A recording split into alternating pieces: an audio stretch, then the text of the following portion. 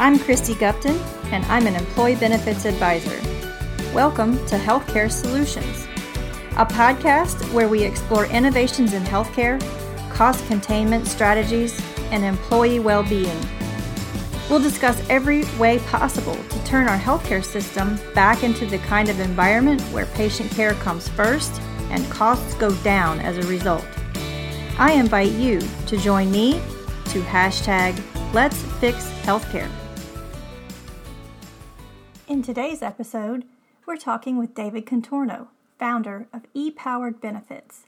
I've known David for many years and consider him a friend and in lots of ways a mentor.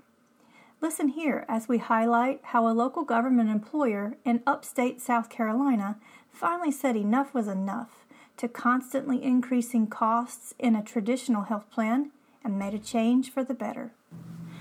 Okay, I'm Christy Gupton, and we're here today with David Contorno, a great friend and colleague, and my benefits idol. Thank you. It's quite an honor.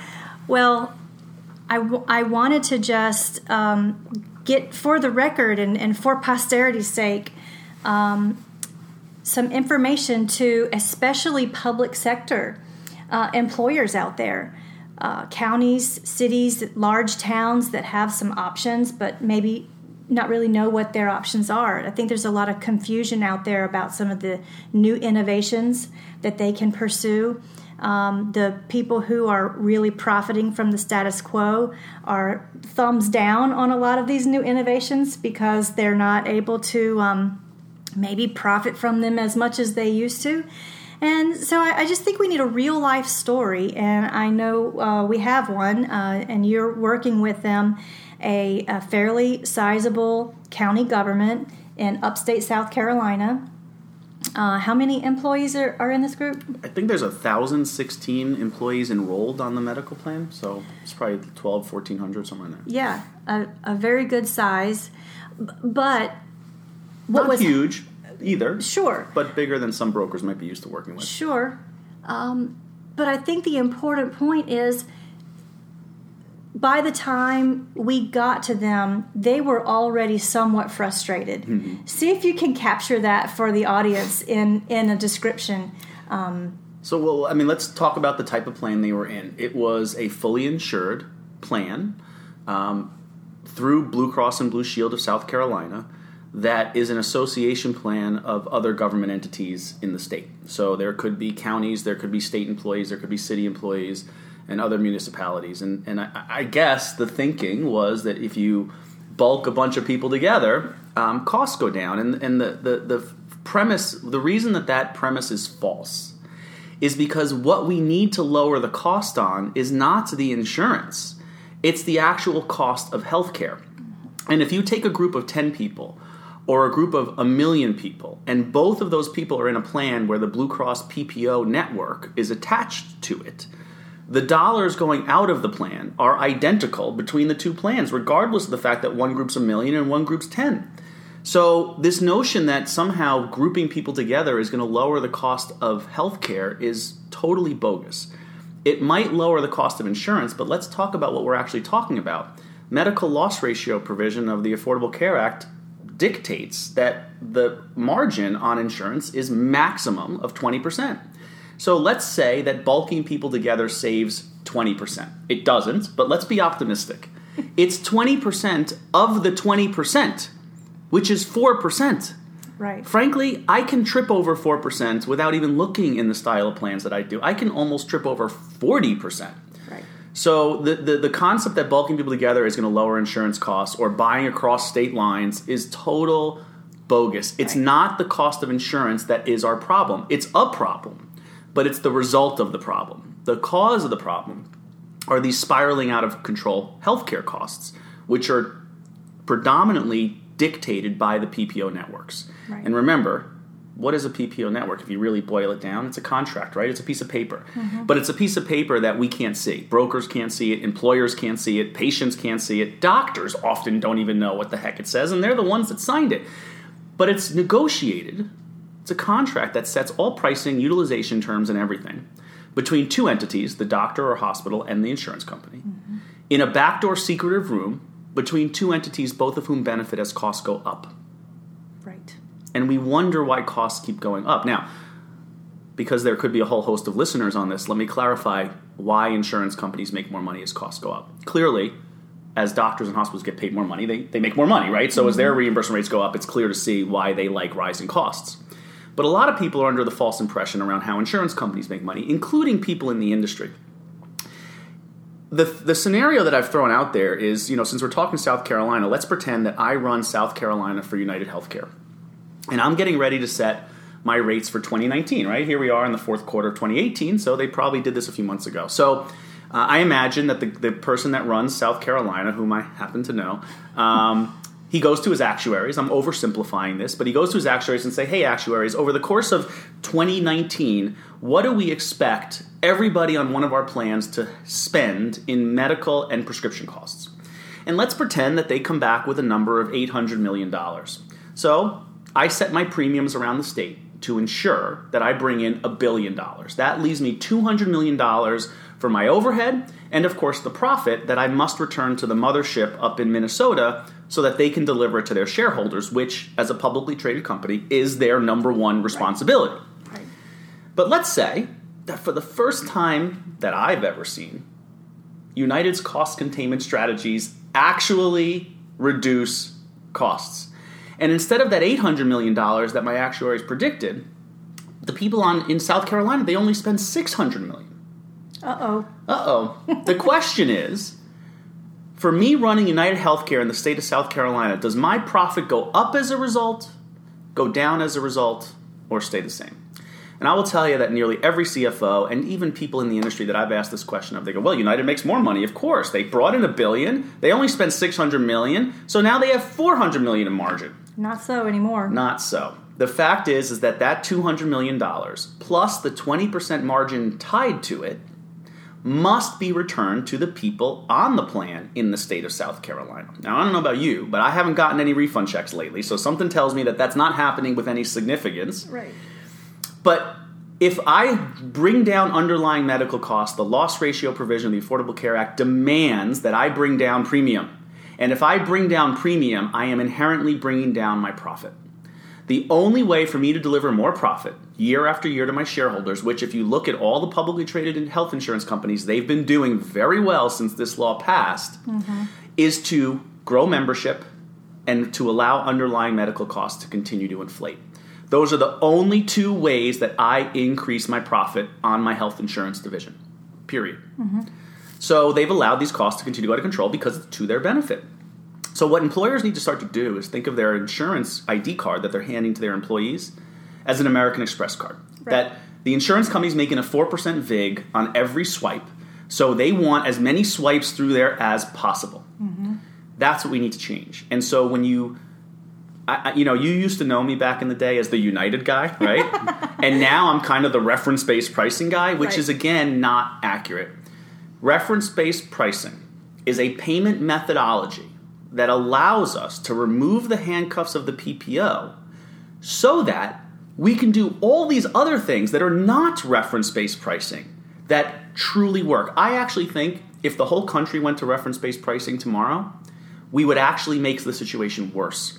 Because all that reference-based pricing does is force, with a strong arm tactic, lowering the unit cost. Healthcare systems, they don't like getting less money. So what they've shown that they've done, and this is documented, is when something regulatory or in the industry forces unit costs down, then hospitals and doctors just bill for more units of care.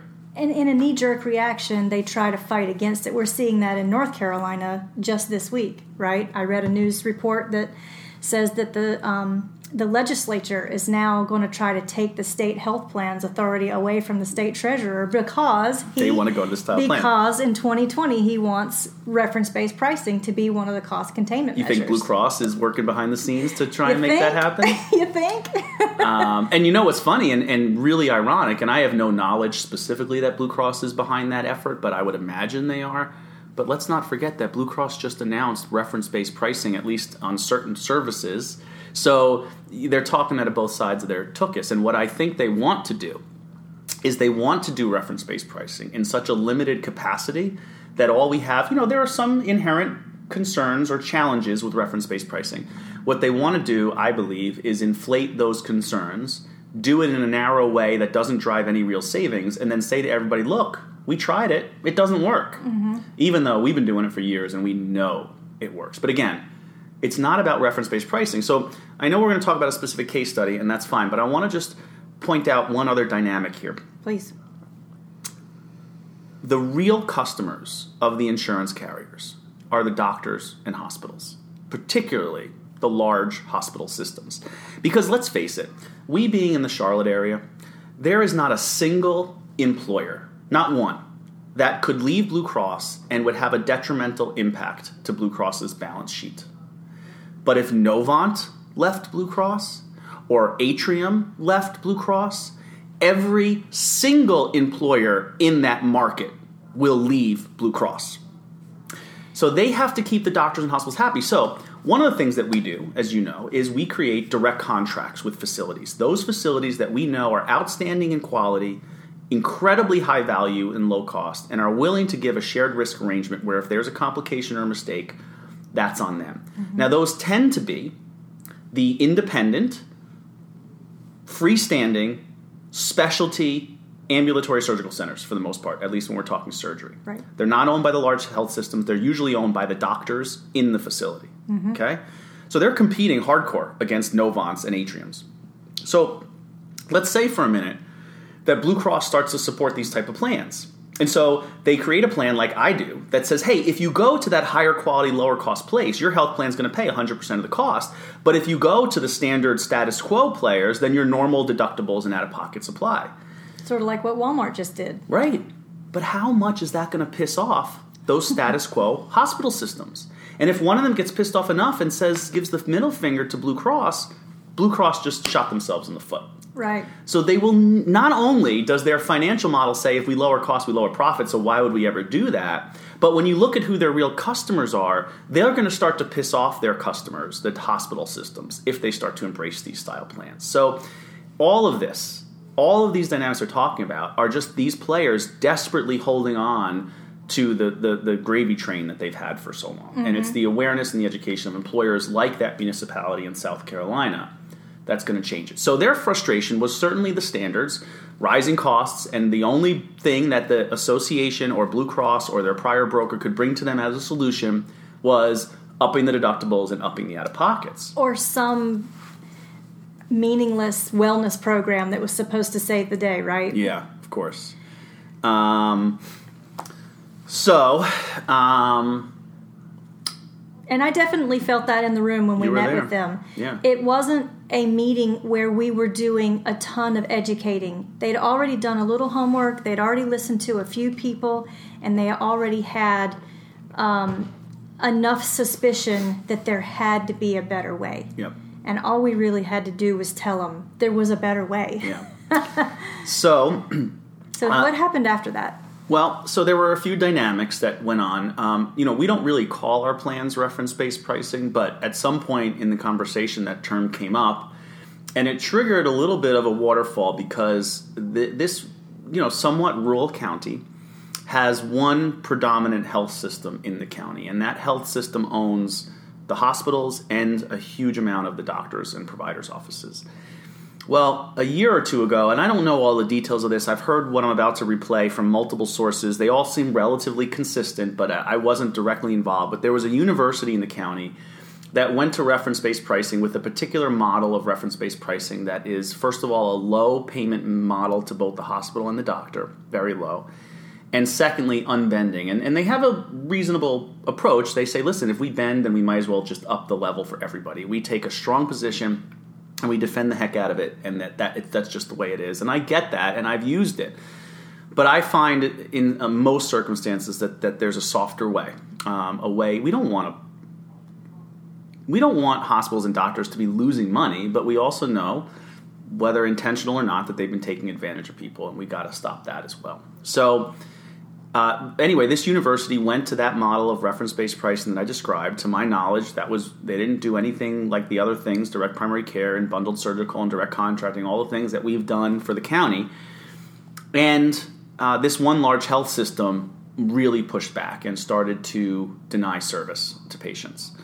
I don't have all the details, but the university backtracked and went back to Blue Cross and Blue Shield. So that was the predecessor in that county that I had to come up against. So we start to engage the county. We talk about how there's more proactive ways to approach it, how there's different models of reference-based pricing, and how reference-based pricing is really the non-preferred approach for patients. Well, let's put it this way. Reference-based pricing in a vacuum isn't necessarily the best way to start. No, agreed. It's just the way that we get rid of the PPO.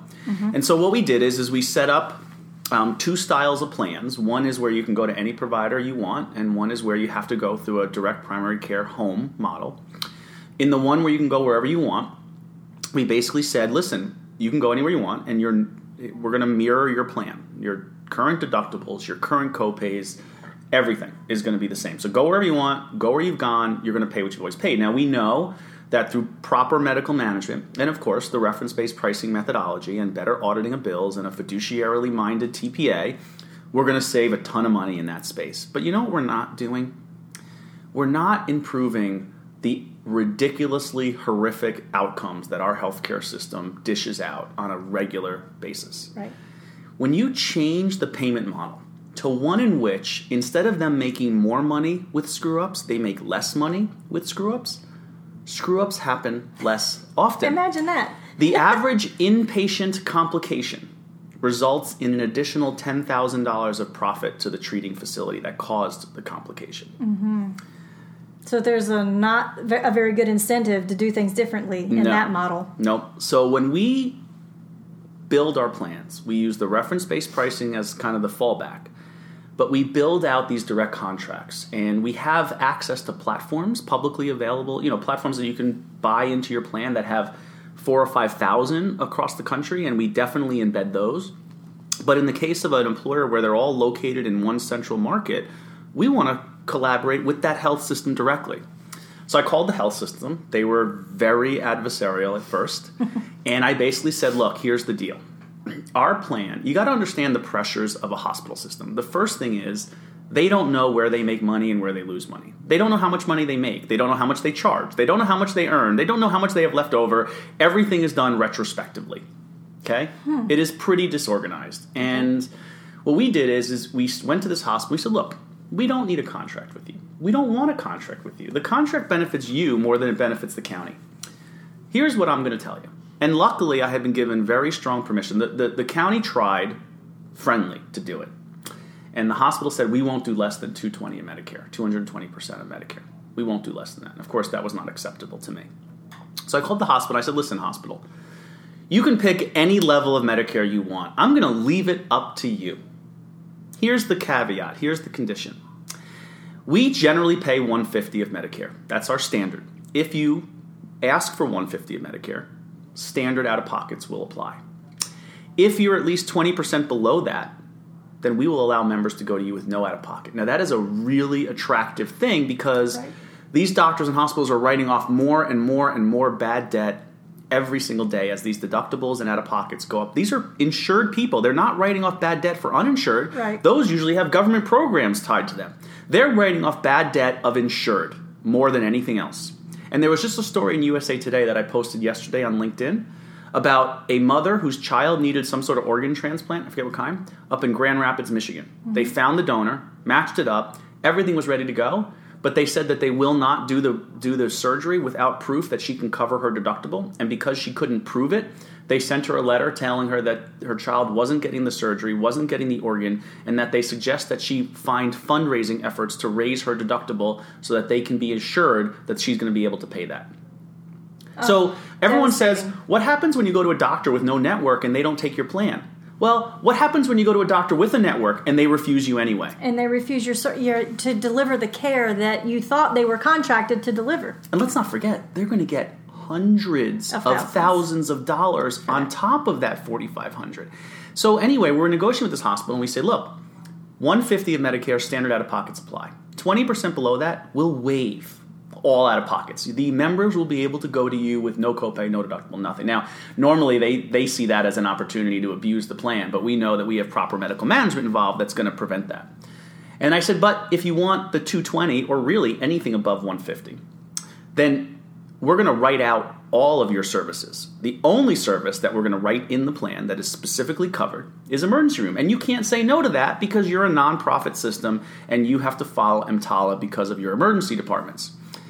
But for emergency care at your facility, we're going to jack up the out-of-pockets to the absolute maximum dollar amount allowed under the Affordable Care Act so that you write off a minimum of $7,350 on every single emergency room visit, which you're already losing money on to begin with.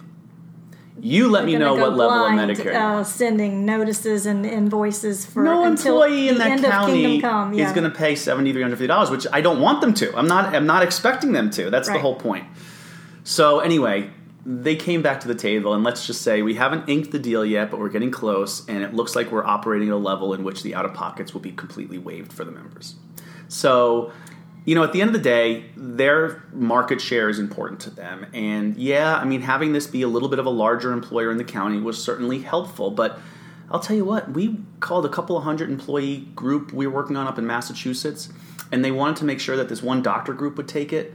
We called the doctor group CFO, and they said, oh my God, we've been lining up to do this. We will have, doctors and hospitals hate insurance companies too. It's not just me. Yeah.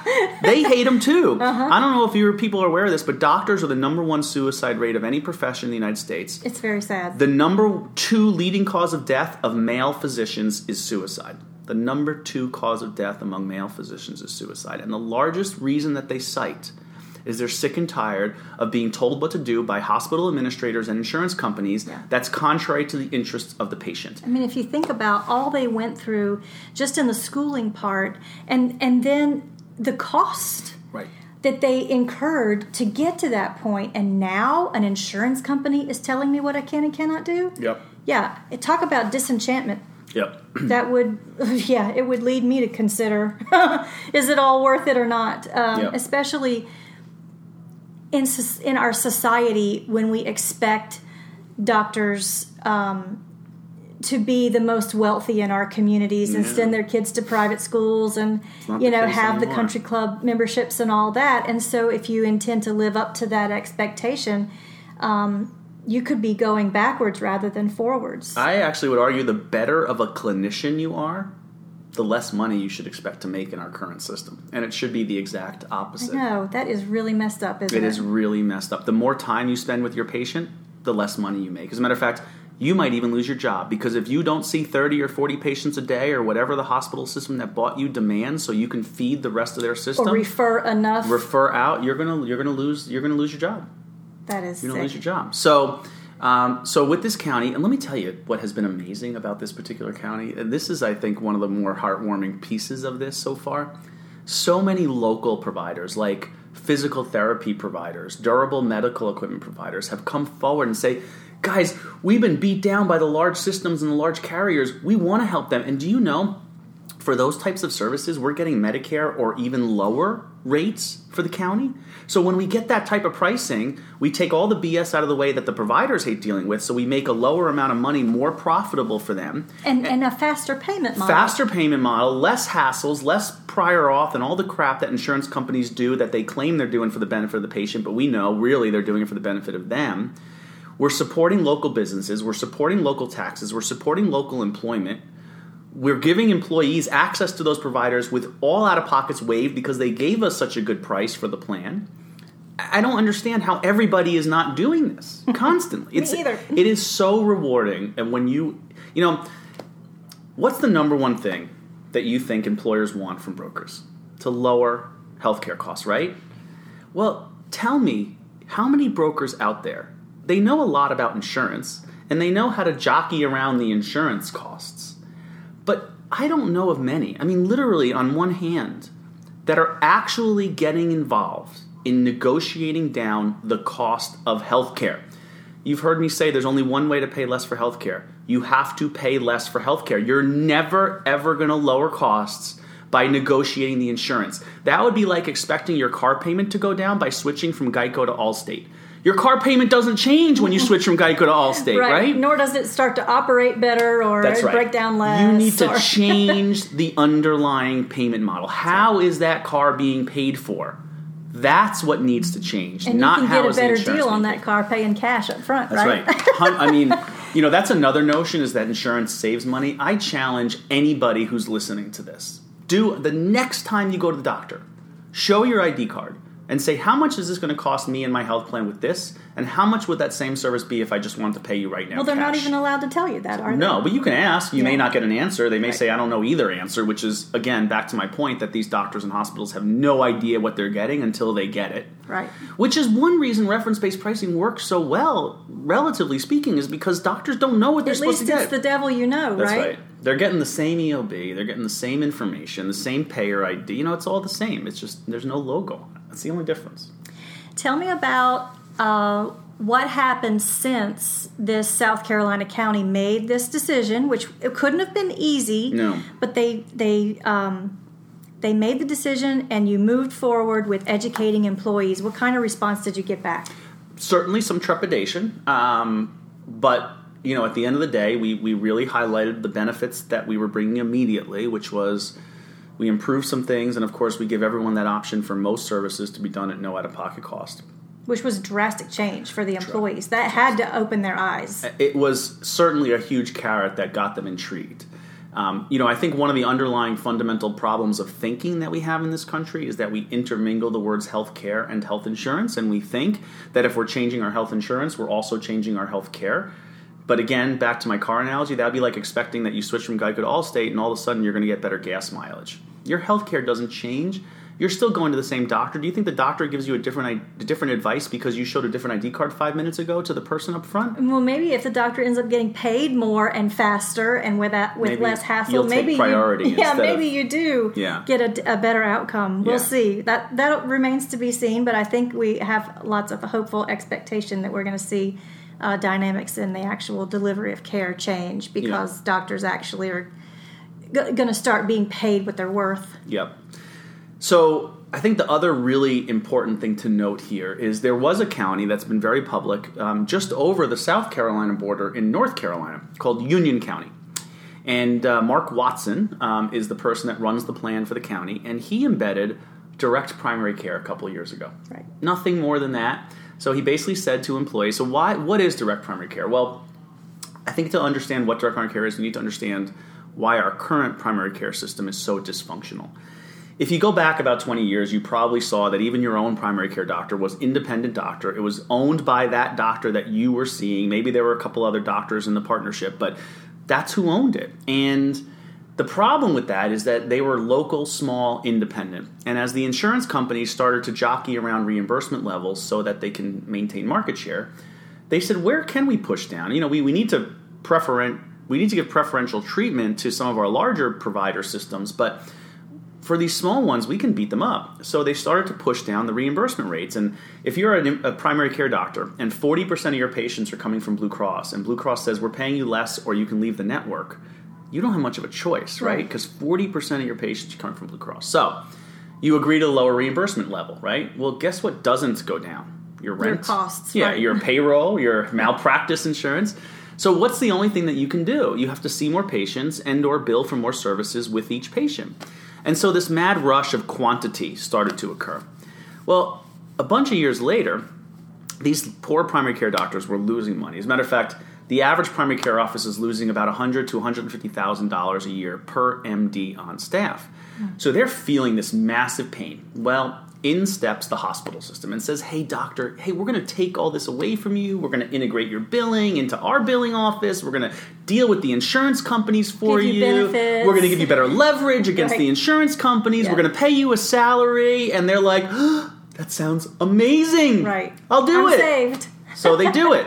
Well, then the health system comes in and says, we kind of forgot to mention, but one of the things we expect from you is to feed the rest of our system where we do make money. Mm-hmm. So as a result, they put metrics on that doctor. It might be you have to see 40 patients a day. It might be they have to refer out for 20 surgical consults to an orthopedist. Well, the problem with a surgical consult to an orthopedist, we'd like to think that orthopedic surgery is only done when orthopedic surgery is absolutely necessary, but the data shows that the exact opposite is true. We know that the most likely outcome of what you're going to have done when you go see an orthopedic surgeon is surgery. Right, the old hammer and nail analogy. Right. So right off the bat, they are dramatically increasing the likelihood of you having surgery, not the need for surgery, the likelihood of surgery, which is, of course, is very profitable for the hospital systems, and is exactly what they want. They want better utilization of their MRI machines and surgical operating theaters and so on. So they became, the primary care doctors, what they wound up getting themselves into, unbeknownst to them at the time, I would imagine, is feeding the rest of the healthcare system to make sure that it stays profitable. And again, not what they intended to be. So now they're not only a slave to the insurance company, still, the rest of the system, but now the entire hospital system as well. And so that made primary care completely devalued and just pushed people out. Doctors hate it. It's probably the specialty we need the most as a country. Even though we spend more on healthcare than any other country, we spend less as a percentage of those dollars on primary care than almost any other country, certainly any other well-performing country. So what needs to happen is the payment model to primary care doctors needs to change. It needs to be off of this quantity, volume-based payment model. Mm-hmm. And what it should be, I believe, is a capitated model where you pay a monthly fee for that patient, whether that patient comes in or not. Mm-hmm. You give the doctor a nice level source of revenue with a much smaller patient panel size, which allows him or her to spend more time with each patient, do more diagnosing, which is really what a primary care physician's job is. They're a diagnostician. And they're supposed to be the ones that treat all the minor and even some of the moderate things and only send you to a specialist when it is truly necessary. And even then, stay engaged in the care treatment path so that there's another clinician who knows you better, who knows you more holistically, most likely, that is monitoring what that other doctor is doing and conferring with them to make sure that it's the right course of treatment. Right. And when you do that, not only do you find patients going to specialists less often, but you dramatically reduce surgical procedures, radiology, specialty medications, even significant reductions in opioid usage. And so it is really just a really fantastic model. Okay, let's talk about the enrollment process and what you saw in response from employees to the direct primary care piece, because I think that's really interesting. So with the direct primary care model, what we did is we found a local primary care facility. It's Dr. Shane Purcell and Amy Ciansolo. I think I'm pronouncing that right. Great, salt of the earth doctors. They live in that county. They know that county. They know the people. They already have patients that are county employees. And what we did is we built a plan option that says if you choose this plan option, Mr. and Mrs. Employee, you're going to have the best benefits you've ever had. The only quote-unquote downside, I really think it's an upside, but perception, is this is your new primary care doctor. And you can't go to a specialist without going through your direct primary care doctor. But if you go to this doctor, and by the way, some of the employees of the doctor are the spouses of employees of the county, so there's a lot of credibility there. There's a lot of comfort factor. But if you choose this plan option, not only will you have zero coming out of your paycheck, but you'll have zero coming out of your pocket for all your primary care doctor visits, all your specialist visits, and all of your procedures that your primary care doctor coordinates for you. And you don't owe another dime when you walk in the door, as opposed to what we're used to, paying a $50 copay every time you walk in the door, which leads to an avoidance of care. Right, and so the doctors, they don't need to, at least the primary care office, they don't bill a single claim. They get paid a monthly fee for every employee that chose that plan, regardless of that employee coming in 6 times a week or once every other year. They can spend all that extra time on patient care, no paperwork. Follow up, follow through, have cell phone and text messaging capabilities with the patients so they can hold them accountable to changing their diet to fix their diabetes or monitoring their blood sugar or whatever it may be. The quality of care, mainly because the doctor has more time with the patient, is so significant. Surgeries go down, specialty medications go down, and the patient experience is so much better. I myself utilize a direct primary care, not a concierge. Now, let's segregate between the two. There is a lot of confusion out there, isn't there? I think what a patient expects from a concierge doctor is probably in line with what a patient expects from a direct primary care doctor. The difference between the two is that concierge doctors charge a really high fee and still bill insurance. A direct primary care doctor charges a very reasonable fee and never, ever bills insurance. So when we embed this style of plan into, or when we embed direct primary care into a properly functioning plan, the quality of care goes up, the costs go down significantly, And most importantly, those patients are not just tossed out on their own like they are now by the large carriers. They literally have a clinician as a partner as they go through whatever treatment they need. Pregnancy, cancer, whatever. Sounds like preferential treatment to me. It really is. It really is. Well, I think what I'm really excited to hear next, and we'll definitely have to have a sequel in a few months, but what I want to hear next is how much under the benchmark that you inherited all of these strategies brings their costs under. Yep. So do those numbers for us and let us know when we can come back and hear the results. I will. I will tell you that what we're seeing on average is around a 40 to 45% reduction in total costs for the employer at the end of year one. At least that's our average. We've done better in some cases. The worst we've ever done has been a 24% reduction with this style plan. And at the same time, we are immediately improving benefits, not reducing benefits. And then typically the employer won't allow me to start to lower the employee contributions until the following year when we've actually locked in some of those savings. You've got some reserves in place. Well, and I'll tell you, I think the one thing that our industry has done a really, really, really good job at for decade after decade after decade is a whole ton of false promises. And one of the biggest things that I have to overcome is the fact that, the United guy told me that if I put this wellness program in, my rates will go down, but it didn't. And the Blue Cross guy told me that if I put in an HSA, it'll lower my cost, but it didn't. And, the other guy said if I use their wellness tool or their cost transparency tool that my members will get lower cost care, but that didn't work. So, just think of the years, right? We went from no network back in the day to narrow networks. And let's talk about that for a second, because that's another really dysfunctional piece. The premise of a network back 40 years ago was that if we take select high-quality doctors and we steer patients to them, so we increase their volume of patients, they're going to give us a greater reduction in fees because we're steering volume to them. Right? Well, what's the number one thing the large carriers tout? They're a big network. We have 97% of all doctors in our network. How much freaking efficiency are you achieving when 97% of all doctors are in your network? Well, it's not special. No. The smaller network was more efficient for a reason. That's right. But now that all the doctors are in all the networks... What efficiency? You're not. You're increasing costs with the network. You are not decreasing costs. Now, I know everyone gets that EOB that says the network saved them 60%, but it's 60% that's net already inflated off of an even more inflated number. And the analogy I always use is for anyone that shops at Kohl's, would you ever buy something at Kohl's that wasn't on sale? Right. But even with the sale price, even with your scratch off for another 30% off, and then even with the Kohl's cash that you earned from your last purchase, they're still making a profit, right? They're a publicly traded company. Right. They're not going to go without a profit. The same thing is true in these PPO pricing. All that they do is sell on their discount, but there's such an easy way to get a bigger discount. Just raise the starting price. That's what's happened over the last 20 years. And we are able to access financials on hospitals because most hospitals are nonprofit and they have to publicly disclose their tax returns. And if you pull that data, what you'll find is over the last 20 years, the amount of billed charges that they're charging, so that inflated starting price, has gone up exponentially. But the actual dollar amounts that they're getting is much more in line with inflation, the increase in that. Right. Because all that they're doing is they're colluding with the insurance companies to allow them to market to the market a bigger discount. Mm-hmm. But again, it's not a lower net price. It's just a bigger discount. Right. Okay, so do you care how much of a discount you get, or do you care how much you pay for something? I care how much money I keep in my pocket. There you go.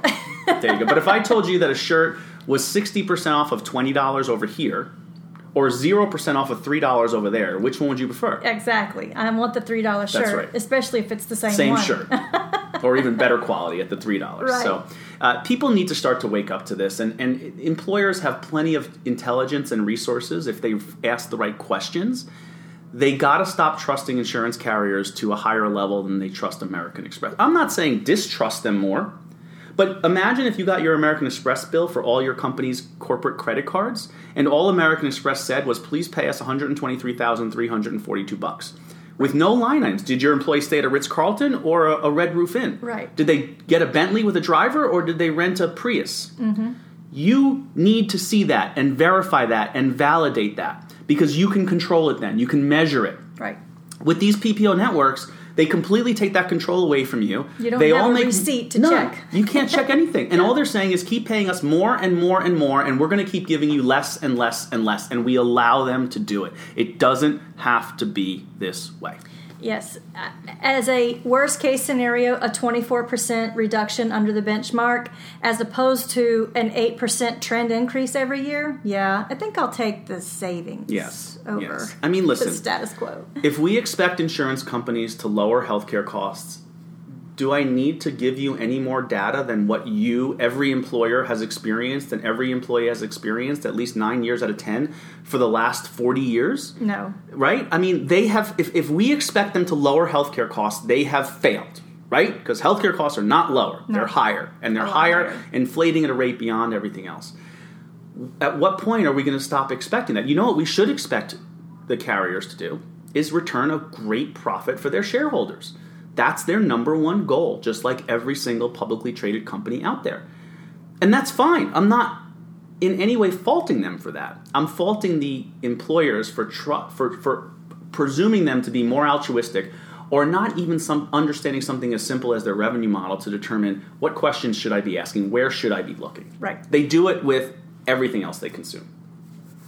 In exchange for something as, I want to say fake, I shouldn't say it, but in exchange for something as fake as a provider network, where the only direction they give their employees is a big booklet with all the providers' names and addresses and phone numbers in them. Yep. And the employee is supposed to figure all that out. Know where to go. Do you know that, I forget the exact percentage, so I don't even want to quote it in any sort of recorded manner, but the percentage of doctors within a network that are board certified is shockingly low.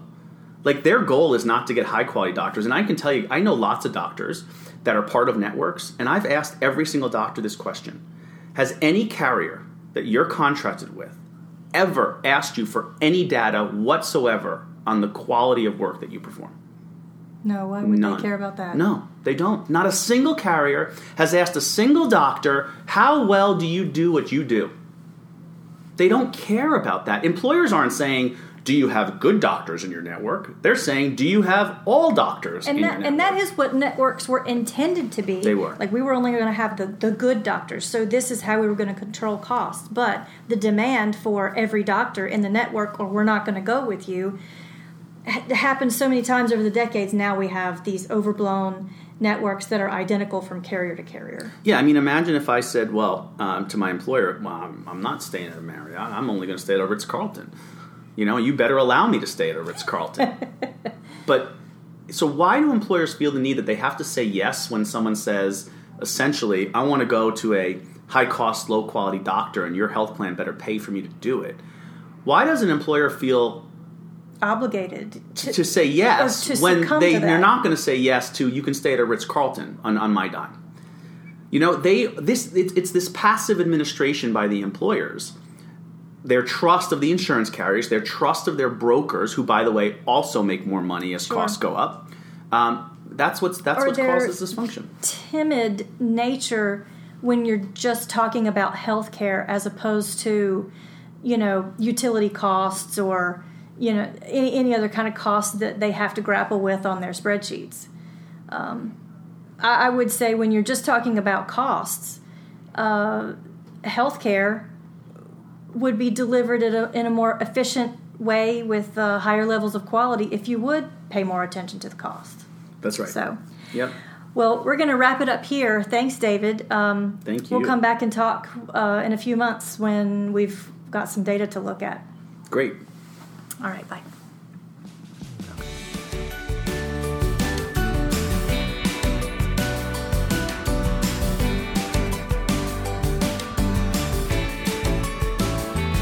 Thank you for joining our important discussion as we attempt to #Let'sFixHealthcare. Please subscribe to our podcast and let us know what you think. For more information on the work we do at Custom Benefit Solutions, visit our website at www.custombenefits.work.